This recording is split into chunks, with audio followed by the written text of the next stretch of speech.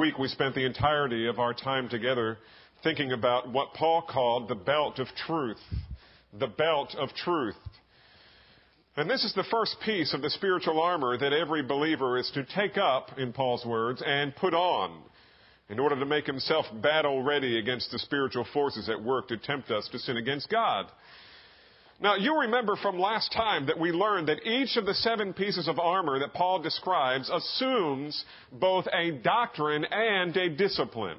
Both a doctrine and a discipline to be brought to bear whenever we find ourselves tempted to sin against God. Each piece of armor is given to remind us of basic truths and practices of the Christian life. In fact, the idea of spiritual armor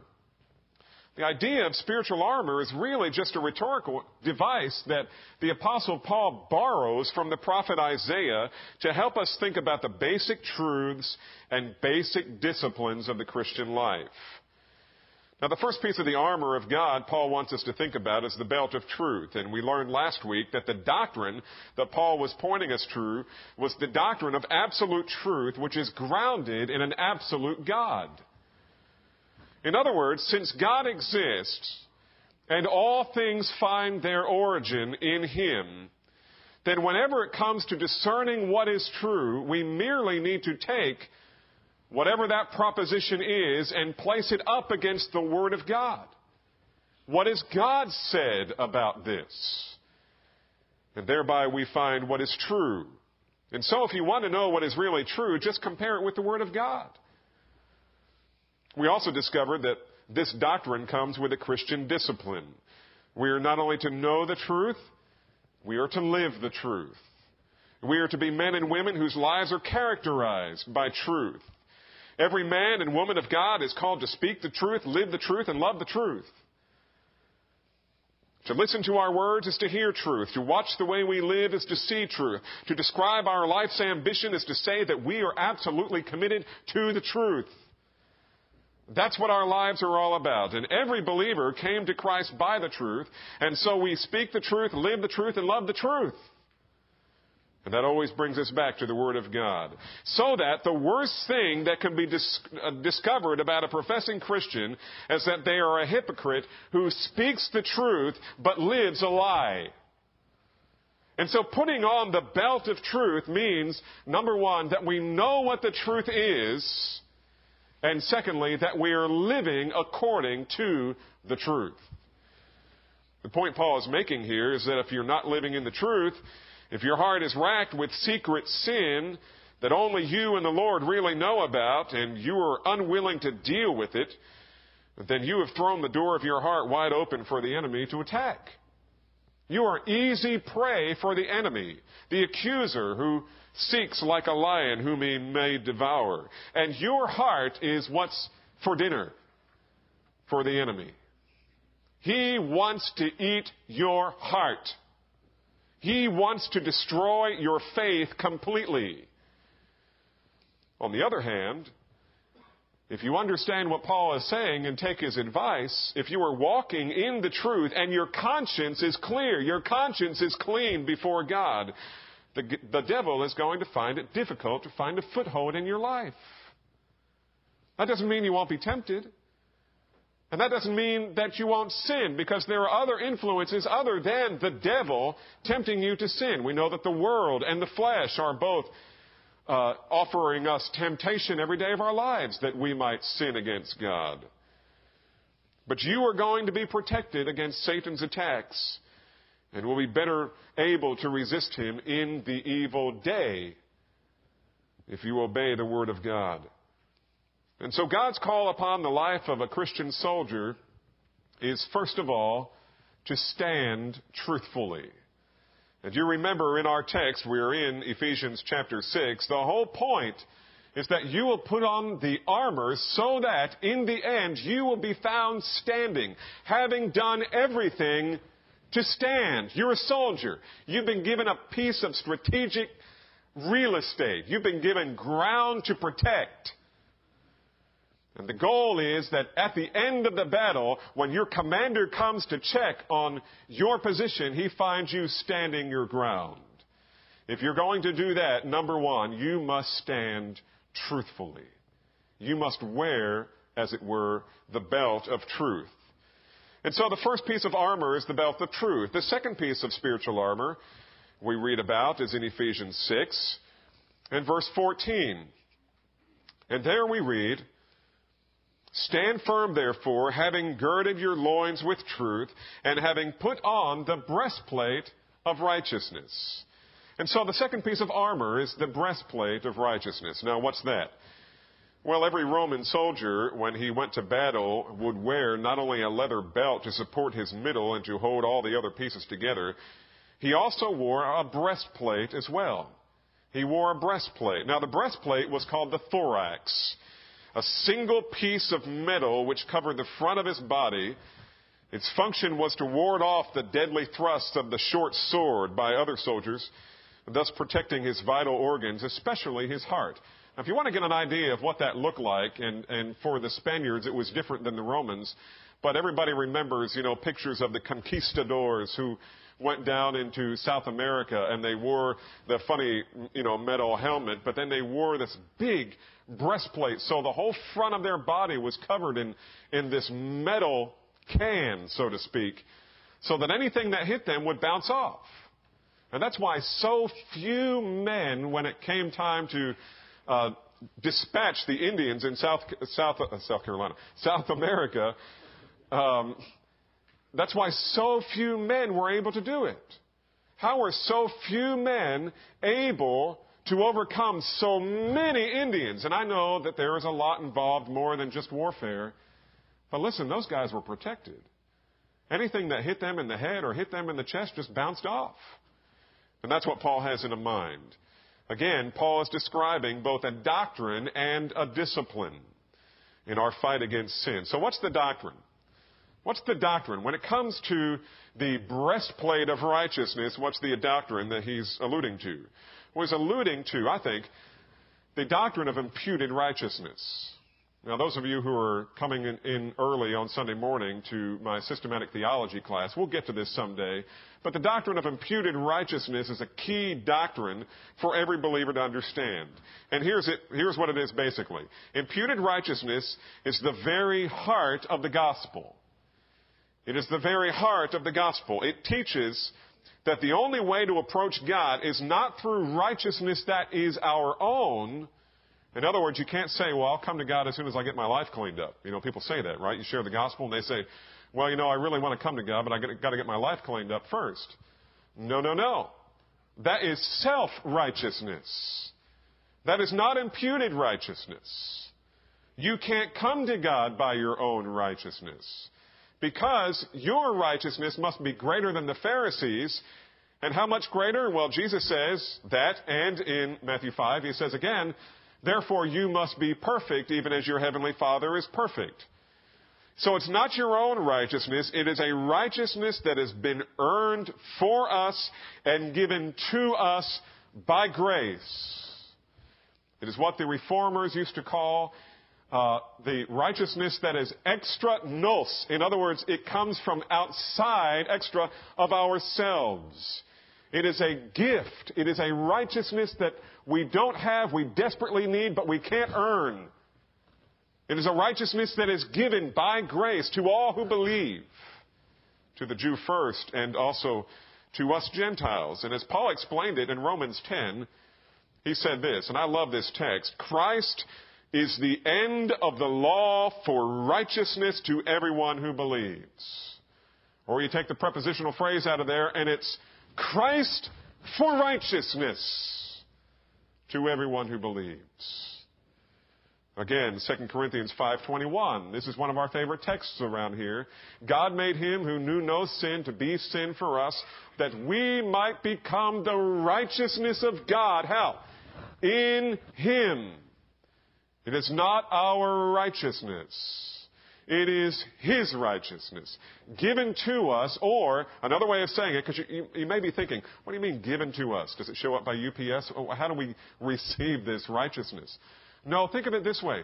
It's like here is your your register, your journal, your books. And God is keeping in the books a record of all of your righteousness and all of your sin. On the left side is all of your righteousness. On the right side is all of your sin. But if you were to look at your book before Christ, you would find all sin and no righteousness.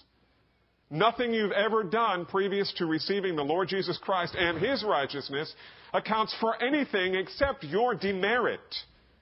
It adds no merit to your account before God. So God looks at your record and says, oh my goodness, look at the debt. You've got all debt. Everything on here is sin. On the other hand, He looks at the other book, and that's the Lord Jesus' book. And He's got a page that demonstrates all of His failings, all of His shortcomings, and on another side, all of His righteousness. And guess what? When God looks at that, there are no shortcomings. There is no sin. It is perfect righteousness. The page on the right side is completely full of righteousness, genuine righteousness. So how do we get that righteousness? The only way to get it is for God to give it. We receive it by His grace. That is imputed righteousness. And it's the only way any man can be saved, or any woman or child too. We must have righteousness, but Paul says, not a righteousness that is of the law. It's not my own righteousness, but that which is given to me from Christ. Now, we could spend the entire morning just reading the many, many scriptures that teach us that the only righteousness that can satisfy the demands of God's holy law is His own righteousness granted us in Christ. God's law is a reflection of God's character. If we are going to fellowship with God, we must measure up to the law, which is the measure of truth for life. Otherwise, we can't fellowship with God. We can't live with Him for eternity. We don't even have any hope of getting through the front door. The only way that's going to happen is if we come before Him and He looks at us with those piercing holy eyes and sees holiness completely.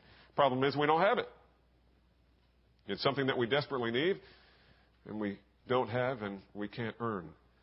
The only way we can get it is if He, God the Father, gives it to us by His grace in Christ. Christ for righteousness to all who believe. That is, as opposed to Christ for righteousness to all who work. It is not by works, lest any man should boast.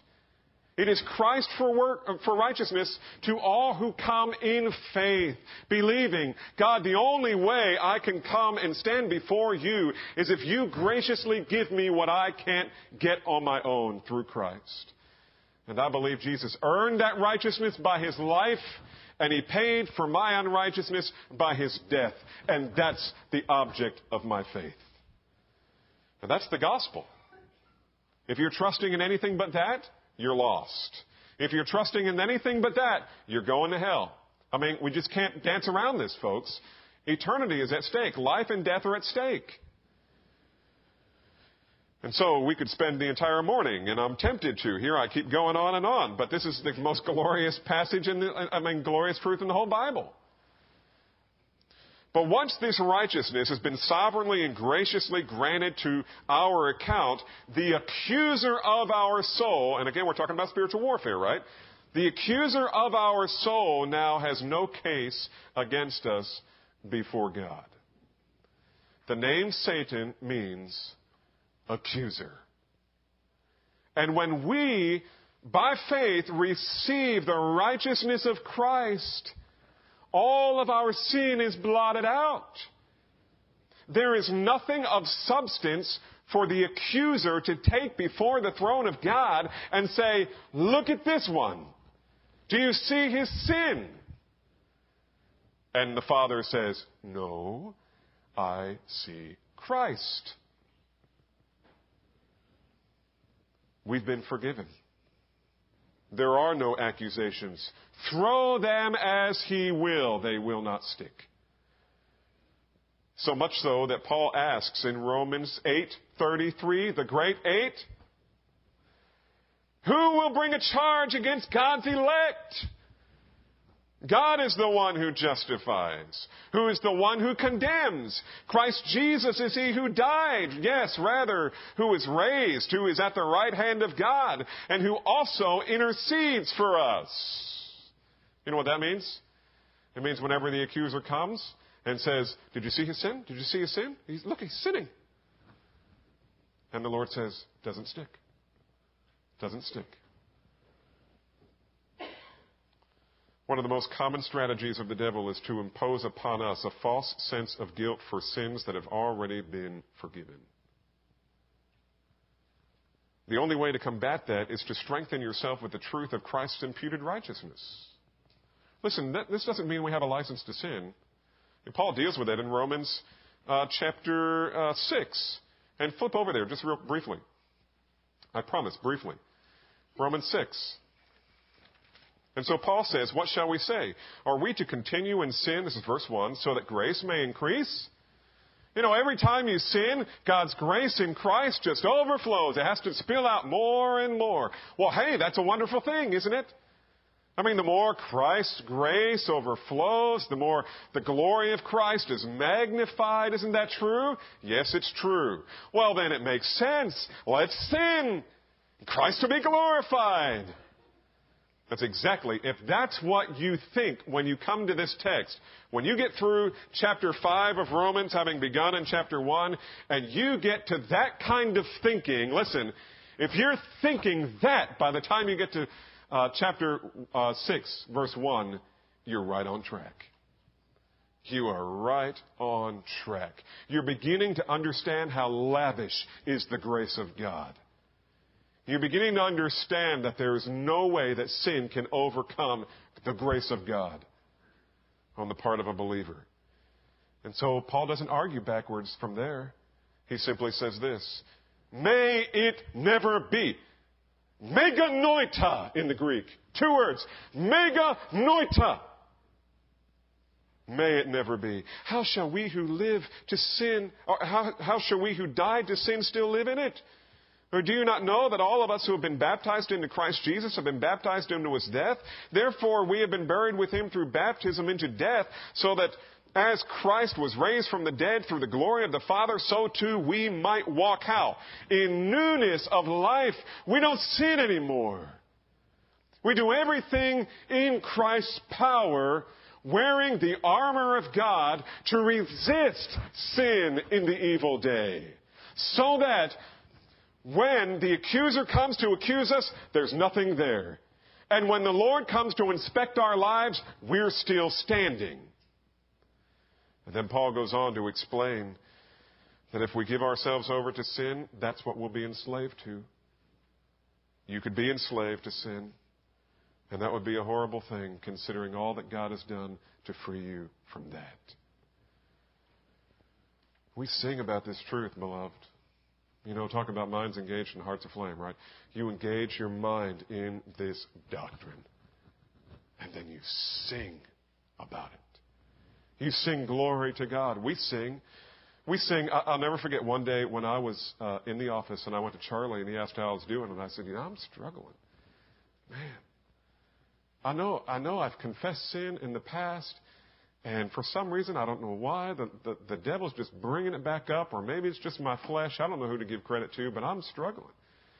And he handed me this song. It was before we started singing it here. And the second verse says this, when Satan tempts me to despair, reminds me of the guilt within. Upward I look and see him there who made an end of all my sin. Because the sinless Savior died, my sinful soul is counted free. For God the just is satisfied to look on him and pardon me. That's the gospel. If anybody ever comes to you and says, tell me, if you were to die today and God were to say, why should I let you into heaven? My answer always, I try to make it this. Because the sinless Savior died, my sinful soul is counted free. For God the just is satisfied to look on him and pardon me. That's why he let me in. It's all for His glory. It's all for the exaltation of Christ and the purification of His saints. This is central to our strength in the battlefield of temptation. But be warned, beloved, because with this doctrine, there comes a discipline. In fact, every doctrine must produce the fruit of discipline in order to be a powerful weapon against temptation. Otherwise, we've got nothing. We've got a theory. We don't have armor. You don't want a theory. You don't want a strategy. You want armor. The doctrine of imputed righteousness should bear the fruit. Listen, the doctrine of imputed righteousness should bear the fruit of practical righteousness. Practical righteousness. Christ's righteousness to us must be evidenced by Christ's righteousness in us. All of Christ's righteousness that has been granted on our account, on the record books to us, should be evidenced in our lives, in us, and through us. Listen, we all know people who claim to believe in Christ's righteousness, but whose lives are consistently defeated by sin. Could it be that the absence of living fruit might be evidence of a dead root?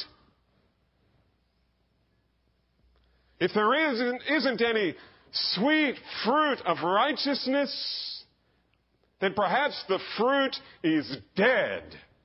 You say, where do you get that? James, who says faith without works, fruit is what? Dead. If you say you have the root of faith and you don't have the fruit of righteousness, you're dead. You have no spiritual life. You're playing a religious game. You're not one of His. You may be religious. You may be committed to your local church. But you're not born again.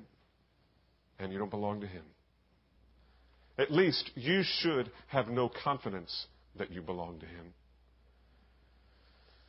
We all know people like this. Whenever it comes to this issue, and frankly in America, because we're so blessed with such freedom and prosperity that we find ourselves in the same position that Israel was in when it entered the Promised Land. And the Lord told them they would face this. When you enter the Promised Land and you prosper, beware lest you forget me. And this is what happens to us.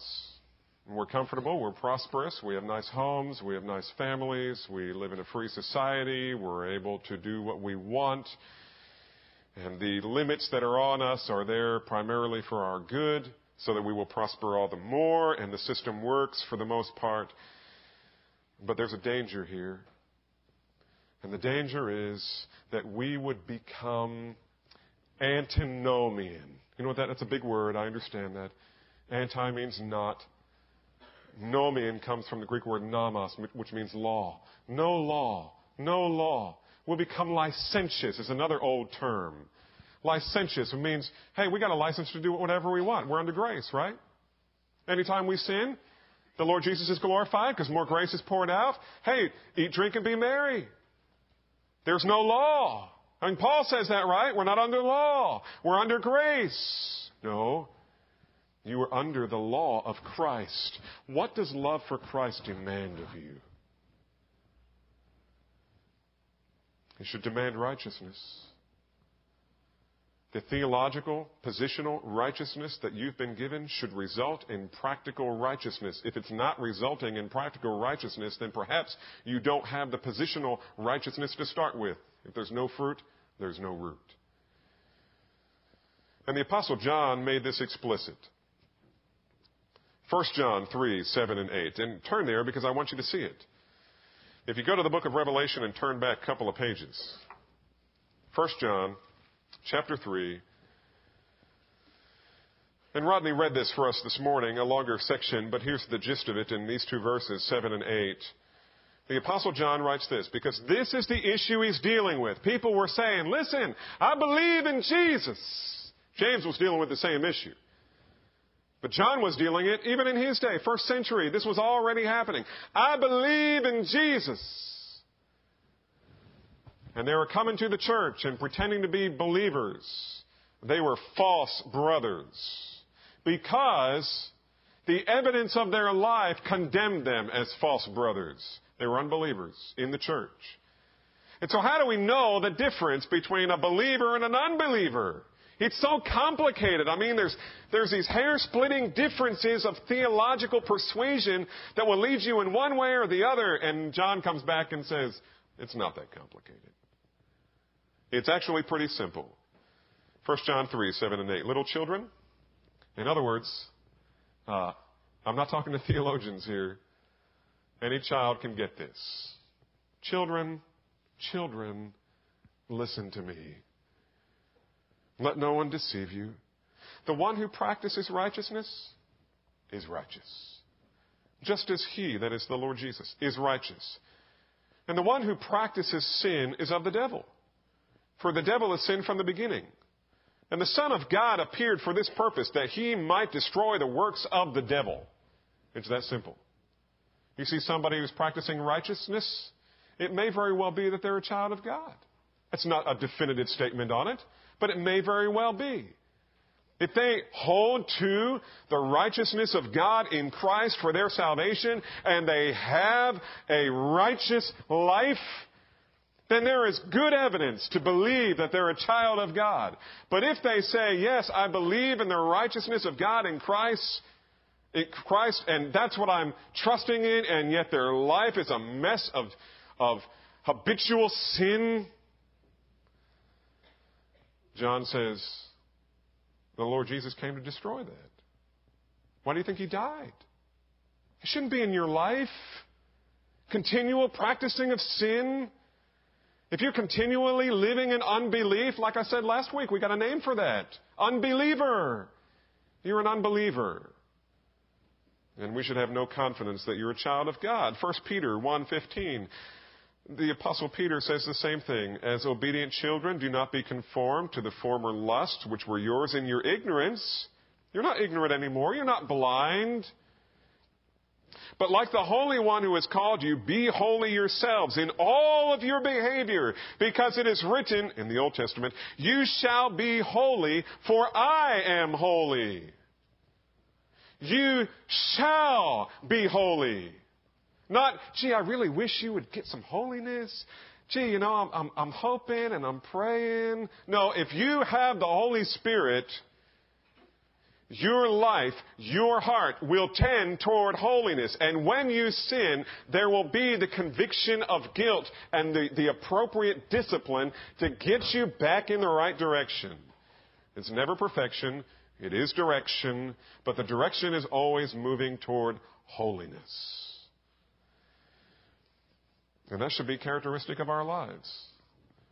Listen, I know how the Christian life works, and I'm familiar with Romans 7, where Paul says, the things I want to do, I don't do, and the things I don't do, those are the things I want to do. Yes, the Spirit wages war against the flesh. That will always be the case, and that's why we're in Ephesians 6, because it is a battle, and we don't always win. But in the end, when you stand to give your final account, will the Lord look at your life and say, you were faithful. Well done. Good and faithful servant. Good and faithful soldier. You fought against sin. You persevered. You overcame the evil one. I believe every believer, every true believer will stand before God, not only with imputed righteousness on their account, but also with a life of evident, practical righteousness, so that you can see that person and say, that person is holy, or that person is growing in holiness. Do you want to be found standing when the battle is over? Then you must stand truthfully, and you must stand, listen, obediently. The bottom line, beloved, is that righteousness comes by simple obedience to God's word. Jesus asked, why do you call me Lord, Lord? Stop calling me that if you're not willing to obey what I say. Luke 6:46, why do you call me Lord, Lord, but do not do what I say? Practical righteousness is simple obedience to the word. And so let me ask you, what is it that you know the Lord wants you to do and you are unwilling to do it? Or what is it in your life that God wants you to stop doing because His Word reveals that that's what He wants, and you are unwilling to stop doing it? In other words, what area of your life do you find that you are still being rebellious and disobedient? At that point, your armor is ripped open, and the enemy has an easy shot at your heart. You're in danger. You're in danger. And there's only one way to weld that armor shut. 1 John 1:9. If you confess your sins, He's faithful and just to forgive you of your sin and to cleanse you from all unrighteousness. Unrighteousness. Do you want to be found standing when the battle is over? Then you need to stand truthfully, yes. But you must also stand obediently. And so Paul would have us dress ourselves with the belt of truth and the breastplate of righteousness. But thirdly, we must put on the shoes of the gospel. More specifically, the shoes of the gospel of peace. Look at verse 15 in Ephesians 6. Having shod your feet with the preparation of the gospel of peace. Now, the image Paul has in mind comes from the Roman soldier's war boot. It's called the caliga, or half boot, which was the legionnaires regularly wore this when they were on duty. It was an open-toed leather boot with a heavily nailed stud sole, which was tied to the ankles and the shins with various straps, thongs. And they gave foot traction and prevented sliding. And obviously the whole point was, you've been given this piece of ground to stand on when the enemy attacks, be found standing. And so you have to have the proper shoes. And when the Apostle Paul is looking at the soldier, who perhaps is in either his cell or in his rented house where he is under house arrest, he looks at this soldier, and he's probably not dressed in full armor, because he's not going to battle the Apostle Paul. But there's some basic things that they always wore. And one thing that they always wore was the regimented shoes. And Paul says, you know what? That reminds me of the gospel of peace. Now, there's a good deal of debate in the theological community as to what Paul has in mind here. But I think many of the problems come really from overanalysis. Sometimes you read theologians and you think, oh my goodness, they've gone so deep, I think their submarine has crashed. And nobody knows where they're at. What is the doctrine that stands behind the image of the shoes? Well, clearly it's the gospel. He says it's the gospel. But why does Paul refer to it as the gospel of peace? Peace being the qualifier. When I think of the gospel in this respect, I'm thinking about the gospel that brings peace. Now that's significant because that gives us a little bit of a hint of what Paul was thinking about. I mean, he could have gone anywhere with the gospel, right? He could have made any of the pieces of the armor. He could have called the helmet the gospel. But he doesn't. He calls it the helmet of salvation, and we'll explain the difference when we get there. He could have called the sword the gospel. He could have called the shield the gospel. He could have used that analogy for any one of these pieces. Why the shoes? And why peace? Well, simply stated, peace is what the gospel produces when it is received in faith. More specifically, what the gospel produces with us is peace with who? God. Peace with God. Romans 5:1 says, therefore, having been justified by faith, now that's the previous piece of armor, right? It's imputed righteousness. Therefore, having been justified by faith, we have peace with God through the Lord Jesus Christ. Now, let me take a step aside here and show you. Do you see how all of these doctrines kind of go together? You see the overlap here? Paul's not coming up with any new doctrine, and he's not coming up with any new discipline. These are the basic truths of the Christian life that he's putting in fresh terms using a rhetorical device that he borrows from Isaiah. And so the shoes are the gospel of peace. Therefore, having been justified by faith, we have peace with God through our Lord Jesus Christ. Now, the truly amazing thing about this peace, however, is what it brought about for our benefit. You see, usually when two enemies sign a treaty, when they sign a treaty like we did with Japan after World War II, we make a promise. We will not attack you anymore. We will not maim your children or blow up your houses or step on your chickens or anything else. We will do no harm against you. That is not the covenant that God signed with us. That is a piece of it. I will not pour my wrath out on you. The war is over. But I not only promise not to pour out my wrath, I now adopt you as my son, my daughter, and make you an heir to all of my riches and glory in Christ Jesus. I not only promise to do no more harm, no harm, I promise to bless you with infinite mercy, with infinite grace, with infinite glory, so that it can only be described in terms of being seated with Christ on the throne of God. The warfare is over. You want to know about true spiritual warfare?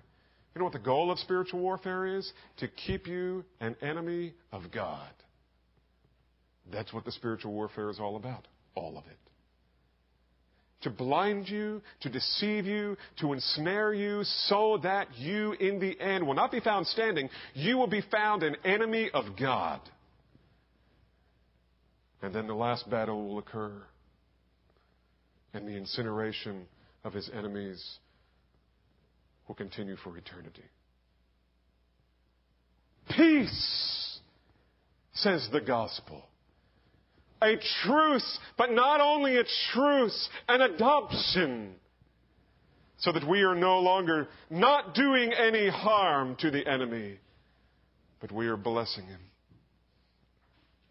That's what God does for us. The peace that the gospel brings is infinitely better than any kind of peace ever known in human warfare. And the peace Paul speaks of here is the peace that not only removes the threat of eternal wrath, but replaces it with a promise, listen, of eternal love. It replaces eternal wrath with eternal love.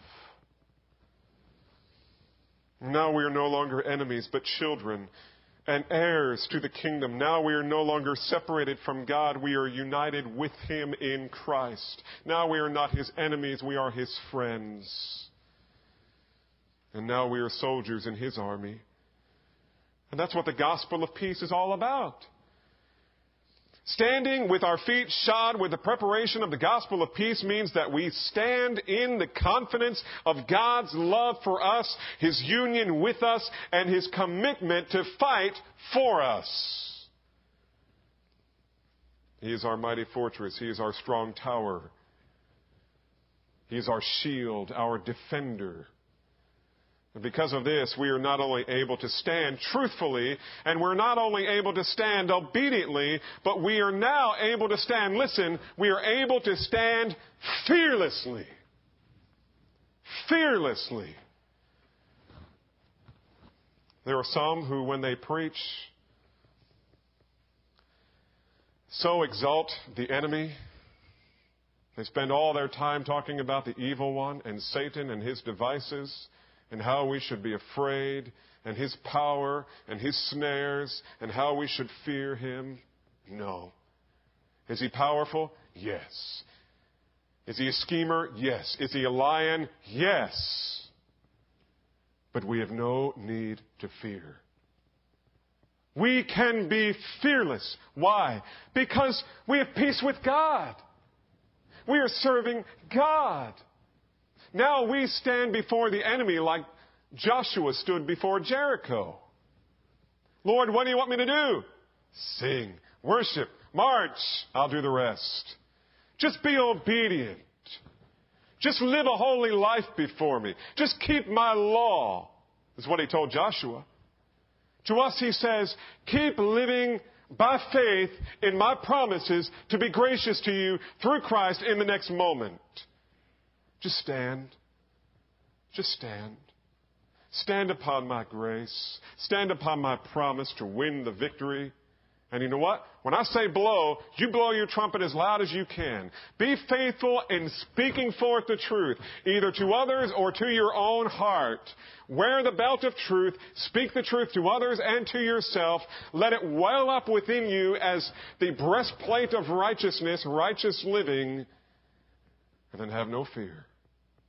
Your feet are grounded in the gospel, which brought you peace with me, which means you will defeat the enemy. I will never allow you to be tempted beyond that which you are able. I'll never allow an enemy to get close, any enemy stronger than you are in Christ to get anywhere near you. I will always provide a way of escape. That's His promise. I will always provide a way of victory. You just keep the armor on. Keep living the truth and loving the truth and speaking the truth. Keep living righteous, holy, obediently. And keep those shoes planted firmly. Understanding this truth, that God has made peace with you through His Son, and now there is no reason to fear your enemy.